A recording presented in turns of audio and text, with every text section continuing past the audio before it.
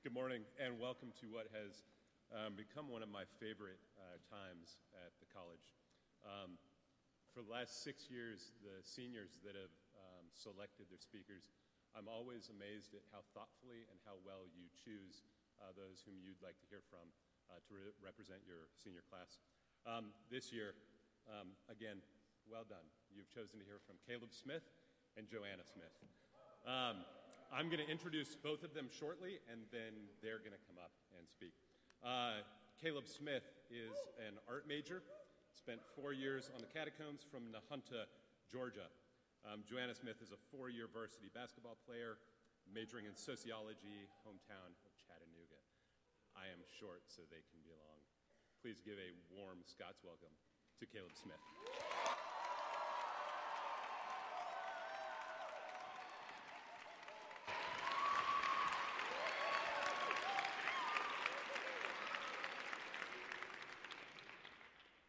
So I was trying to think of the best way to introduce myself, and I decided on telling you guys something about me that not a lot of people know, and that I'm a really good hypnotist, and I want people to know that, and I don't know how to start that conversation, so I'm starting it now.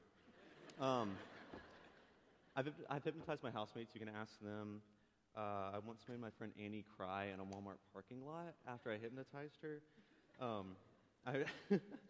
It's really fun. It makes me feel like that lady from Get Out who makes Daniel Kaluuya's character sink into the floor. But I'm not at her level. I'm trying to work my way there. Yeah, it's a very weird experience if you guys have experienced it before, hypnotic suggestion. Someone telling you that you can't open your eyes and then realizing you can't open them. Or maybe that you don't want to open them. It's a weird sensation. But I'm not here just to brag about being good at hypnosis, although that is very important to me that I get to brag about that. What's more interesting to me are the people that can get hypnotized, because supposedly not everyone can. I learned some of the basics of hypnosis after stumbling across this video I found on YouTube by someone named Dr. Robert Dean, a hypnotherapist. According to him, the smarter you are, the brighter you are, the more susceptible you are to hypnosis. Intelligent people are easily hypnotized. I'm not sure where Robert got his hypnotherapy license from or how much we should trust him, but if I'm being honest, what he said makes a lot of sense to me. On the surface, it feels like it should be the opposite. We're supposed to be able to guard ourselves with our intelligence, right? Intelligence is supposed to be strength. We're supposed to be able to guard ourselves with how much we know and how well we know it. The longer I live this short life, I realize more and more how wrong that concept is. I think our intellectual tools can so often be easily picked up and used as a weapon against us, even when we don't realize it's happening. The thing is, we are students at Covenant College, and so many of us share a relentless need to understand. This is so often beautiful, but even more often faith-killing. Recently, I've been thinking about my younger self and the ways I prayed and conceived of the Lord. I was less concerned about what could or could not happen, all the little technicalities, and instead I carried this attitude of expectancy. I remember one night staring at the sky in the field by my home, praying pretty fervently over something, I don't even remember what, and suddenly seeing a shooting star streak through the sky for the first time. I was overjoyed to know that the Lord was confirming that he had heard my prayers. It was a small gesture, and to anyone else, it would have just been a shooting star, but I knew that it was anything but inconsequential. When I was in middle school, I had a radio by my bedside. I debated on whether to share this story. It's kind of embarrassing. So many nights, I would ask the Lord to play a certain song to let me know he was there. I would switch the radio on, and the exact song would be playing. It's almost embarrassing how silly this process was, but I was just a kid. I look back on those memories as ways the Lord met me where I was at, with all my childlike wonder. Other experiences were less pretty. I'll never forget when I was 14 years old, I had a pretty harrowing demonic experience, one that ended with me calling out to the Lord and a crazy sense of peace and joy coming over me. I knew in that moment that God was protecting me with an unseeable shield. It wasn't that I just felt like he was protecting me. I knew beyond a shadow of a doubt that there was literally a force field around me. It happened, and there wasn't a part of me that had to explain it or argue it to anyone. It was just real. And maybe some of you in the room are uncomfortable by that story, but there are others in this room, I would suggest more than a few, who have their own strange, miraculous experiences that would sound pretty questionable up on the stage. But they happen. Take a look back at your memories. I've noticed something very strange and scary that happens among fellow believers too often, and that's forgetfulness. There have been many times where I'll be talking about something the Lord has done in my life, and suddenly someone will share an unexplainable story from their past that they hadn't thought about in months, maybe even years. Stories of the Lord intervening, angels, healing, a call coming in at just the right time. The thing about miracles is that they don't make sense. They're counterintuitive. They rebel against knowledge and logic, and perhaps hardest for so many of us, they're very hard to prove.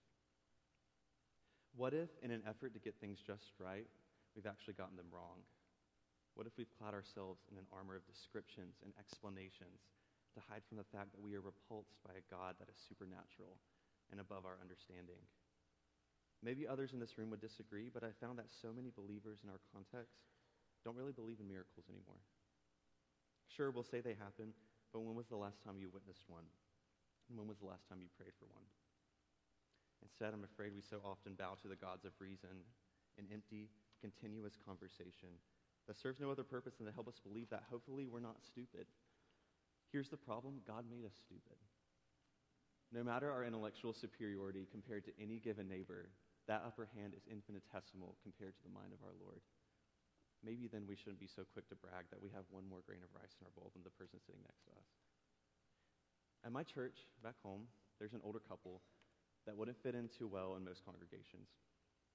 By most people's standards, they don't have a lot to give. And outside of the fact that they love Jesus and are so glad that he saved them, I wouldn't say they could boast of a lot of scriptural knowledge or a great deal of worldly expertise.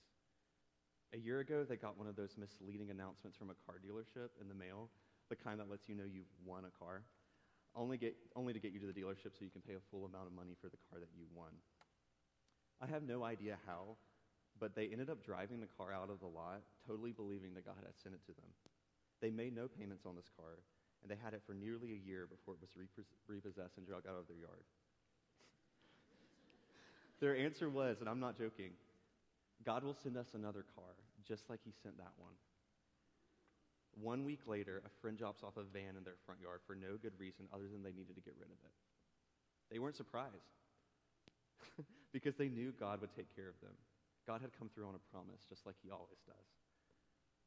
This couple makes me think of the children that Jesus told his disciples to be more like. Sometimes I think Jesus spent more time unteaching his disciples than actually teaching them new things. There is so much for us to unlearn as we walk with our Savior. And we have a nasty habit of not leaving things alone and complicating the simple gospel we have received until man's reasoning overshadows God's actions. In chapel in the past, our faculty have done a dangerous idea series. Covenant, here's a dangerous idea. What if you believe God's just going to take care of you? What if you believe those loans are going to get paid off because God is going to honor your time here? What if you believe there is love for you and that there is a family of believers who are waiting for you to love you as their own? Maybe we're so obsessed with not falling into a name it, claim it mentality that we've instead fallen into a don't even name it and don't dare you think you can claim it mindset instead. The truth is, people who are name it, claim it believers might be a little misguided, but they do tend to trust the Lord for their needs a little better than the people who don't think God is listening and responsive to prayer at all. As a community of gifted minds, know that the enemy is going to target you in the very place that is your gift. Out of all the wise things said to me at the school, I probably think the most about the time Professor K.P. Joseph told me the phrase, "We are the most tempted by that which we are the most created for." Let's be humble and admit that we're not so different from the Pharisees, easily hypnotized by the philosophies of this world, philosophies that we are so good at studying and reasoning with. I'd like to close by telling a story about my dear friend and pastor who, within the first couple weeks of helping to birth my church back home, the foundation, found himself in a crisis. Without many options for meeting places in my hometown, this small congregation had begun meeting in a local bar, which was not something that your average church people are too fond of in most places, and especially not in small town Nahunta, Georgia, southeast Georgia, Podunk. Community officials soon heard, and they did their best to shut down a church trying to meet so close to the selling of alcohol. Things got controversial really quickly, and the young church was already facing so much ridicule from so many different people. In the middle of a storm of voices and stress, my friend Ashton took one of those night drives and contemplated dropping everything.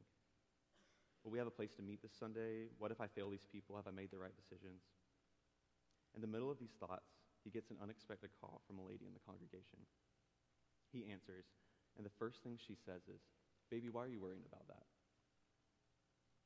Tears start forming in his eyes, and all he could ask her is, "How did you know?" She replies, "It is not what I know about the Lord that keeps me going. It's what I don't." My prayer for this community is that we won't learn too much and get too comfortable in our ideas. It would help some of us to know that for every great work the Lord does, there is a theologian out there ready to deny it. The Lord still does shocking things, and brilliant miracles are happening beneath the surface of our perceptions. We will never see them or know about them if we exclusively seek the explainable. Seek the Lord instead, and pray for fresh eyes.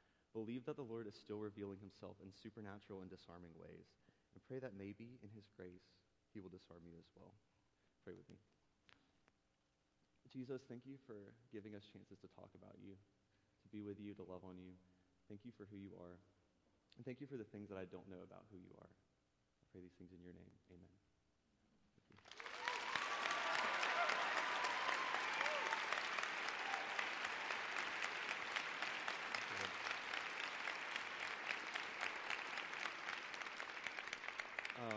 I have the honor of introducing our next chapel speaker, Joanna Smith, so you guys give it up for her.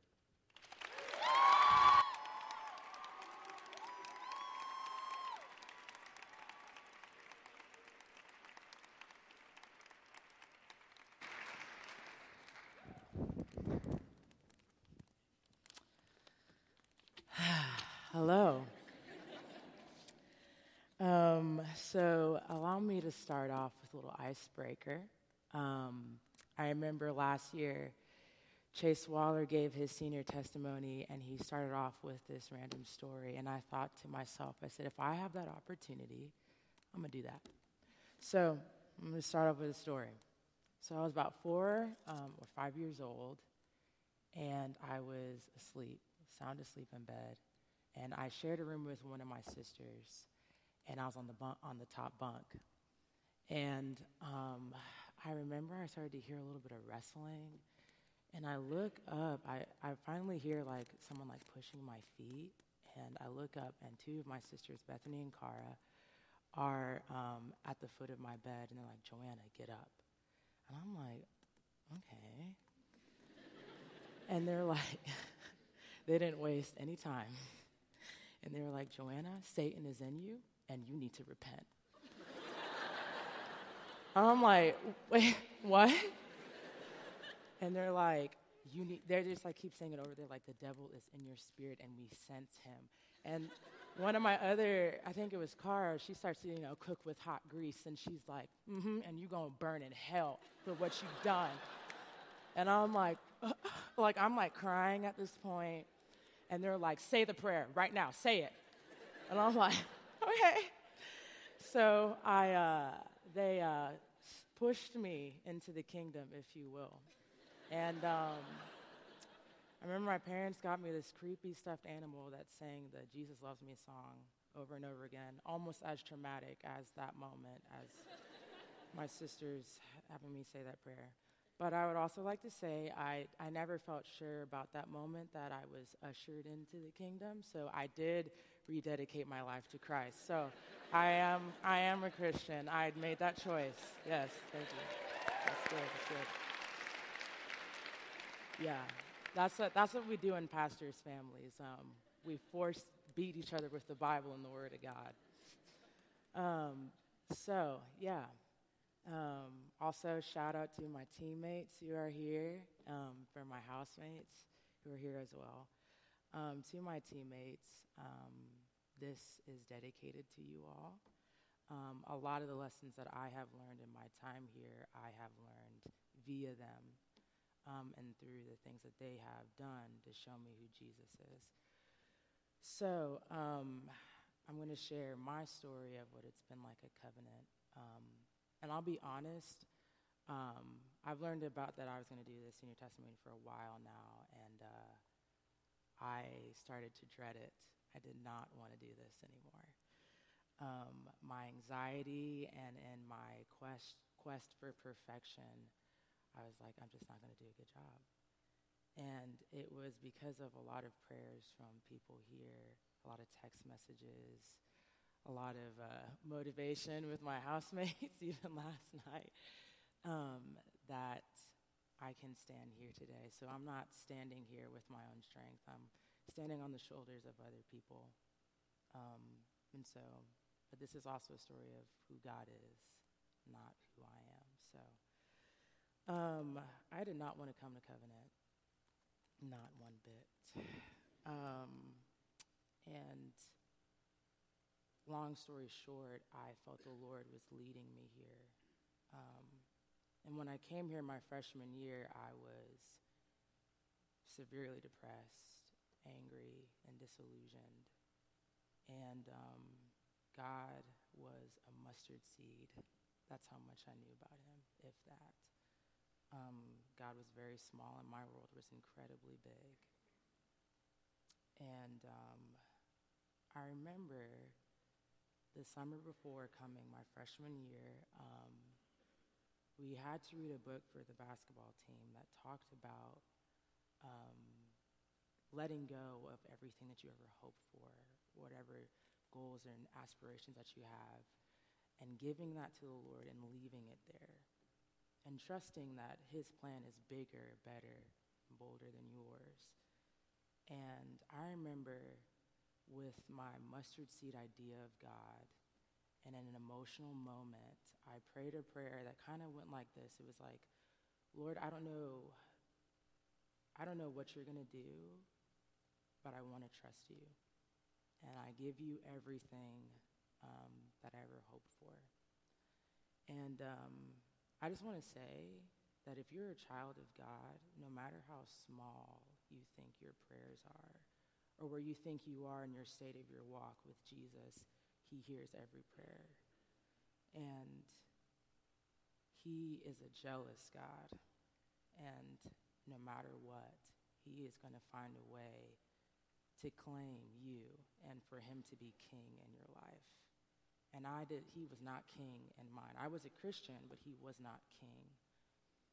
And so I came with all this luggage behind me, I came to Covenant with this prayer, with my mustard seed idea of God, I came. And over the course of my freshman year, my depression got worse, my anxiety got worse. I remember because of my anxiety, I would have severe stomach pain. And I remember there were many times when I worked for the financial aid office, RIP. Woo! That was a time. When I would be down in Probasco, I would lay on the ground for about 30 minutes to try and slow down the cramping of my stomach because my anxiety would get so severe. And over the course of the year, that got worse. My depression got worse. My everything was getting worse. And so in my quest to try and figure out how to make my anxiety and depression decrease, I tried to go to other things. One of them was alcohol for a while. And that didn't help. And by the time I got to the summer, I was so depressed that I could barely get out of bed, and I lost around 5 to 10 pounds, roughly in there. And that is when I heard the voice of the Lord. I wasn't looking for him. I was angry with him, as a matter of fact.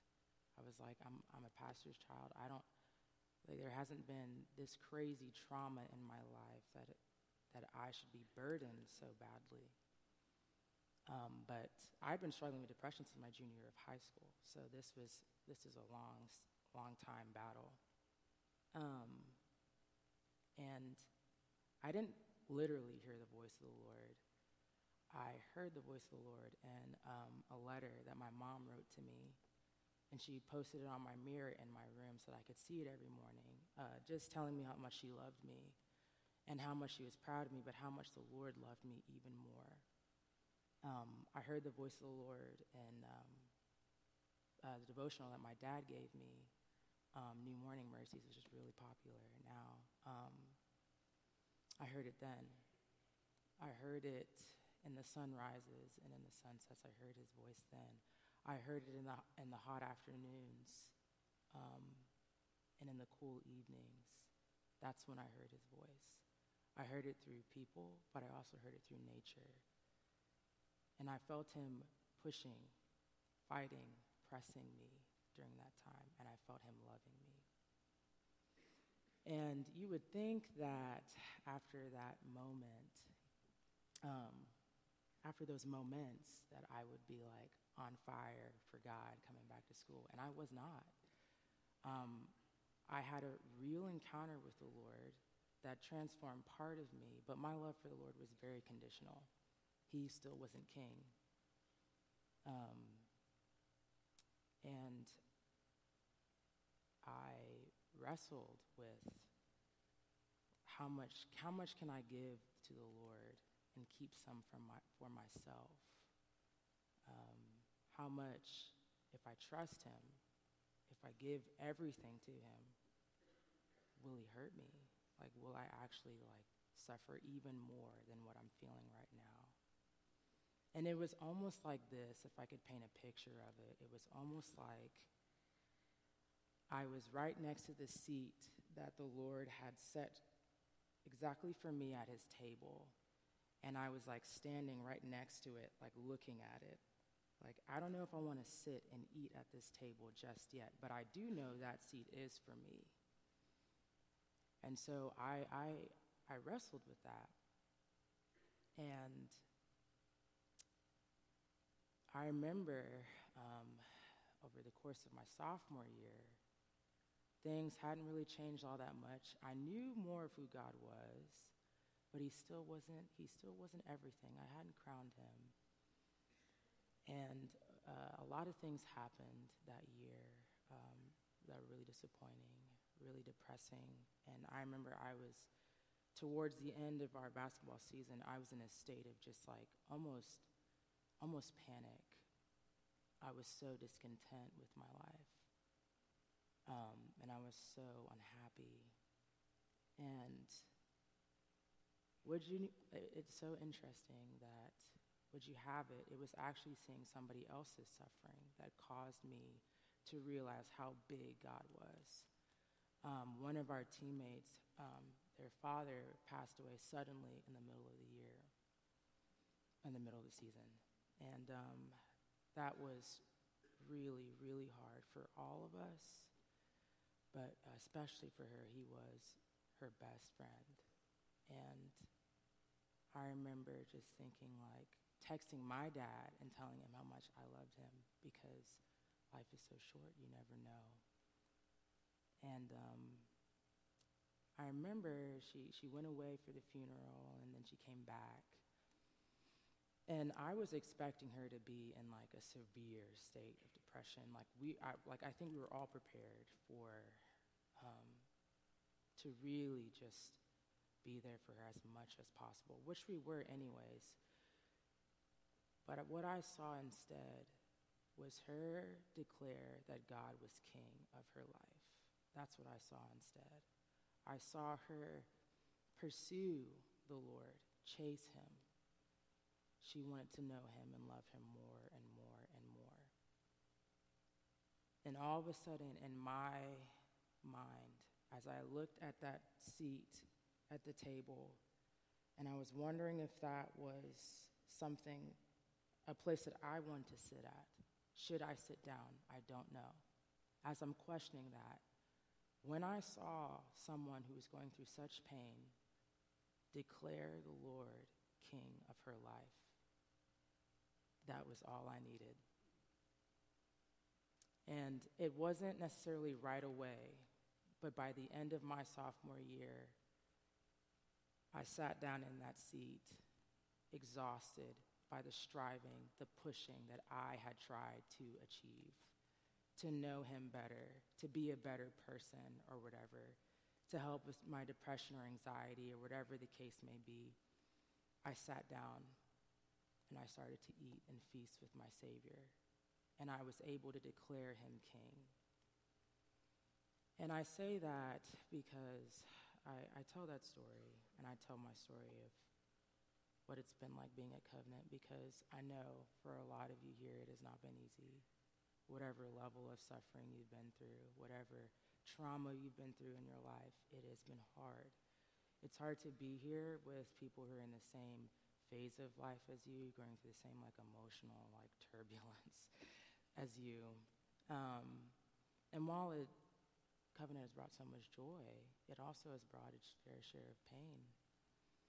And there have been times where I have walked onto campus, as many of you have, fake happy.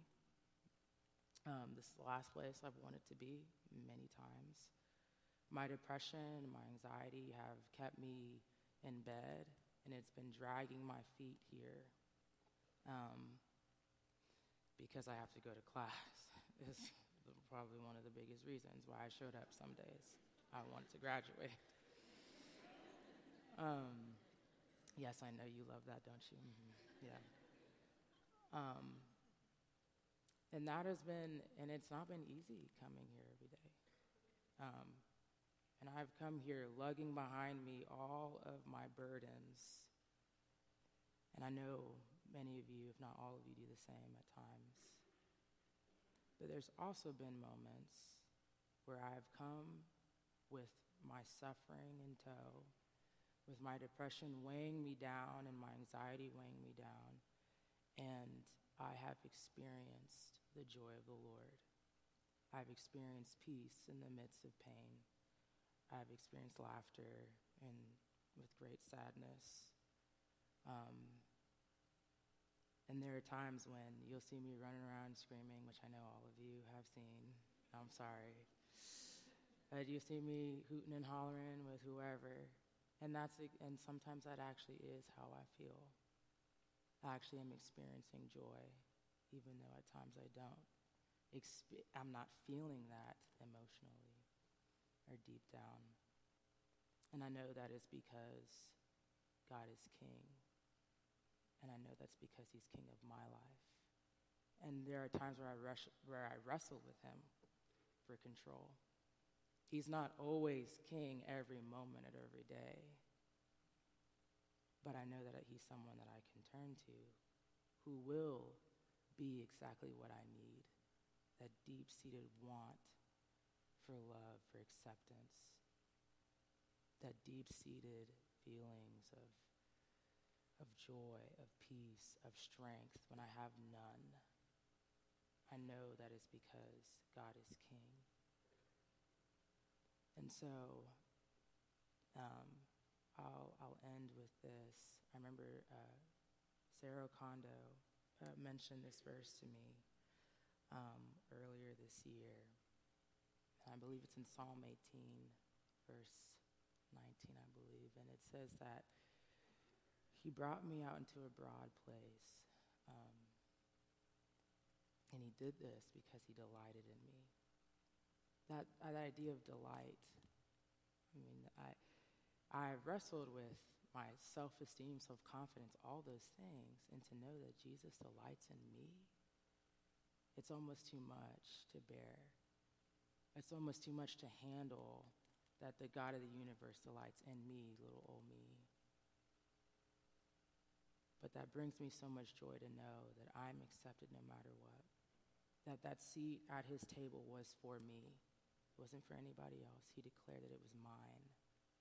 And so to sit there and to sit and feast with my Savior is one of the greatest things. And so my prayer for you guys as you continue your college careers here, that you would declare him to be king of your lives. He won't fail you. He won't make your suffering worse. He'll give you ways to fight. He'll fight for you. He'll love you more, love you deeper than anyone or anything could ever do or imagine for you. And that has been one of the greatest things I've learned by coming here, and I know I wouldn't have learned that if I went to another school. I know that with my mustard seed idea of Jesus, I would have gone to another place, and it would have been gone. So, thank you for allowing me to speak. And I pray that the Lord would be declared king by all of us here, and that we can all say together, "Worthy is the Lamb who was slain. May he receive power and glory forever and ever." Let's pray. God, thank you so much for all the many blessings that you have given us. Oh God, may we declare you king of our lives, as you are king of this universe, as you are Lord. Lord, push us and press us to know you more, to want you more. Thank you for the many blessings that you have given us. Thank you for the joy that you give us. I pray that we would go away from this place encouraged, uplifted. But Father, I pray that you would continue to change us and mold you into yourself. In Jesus' name I pray. Amen.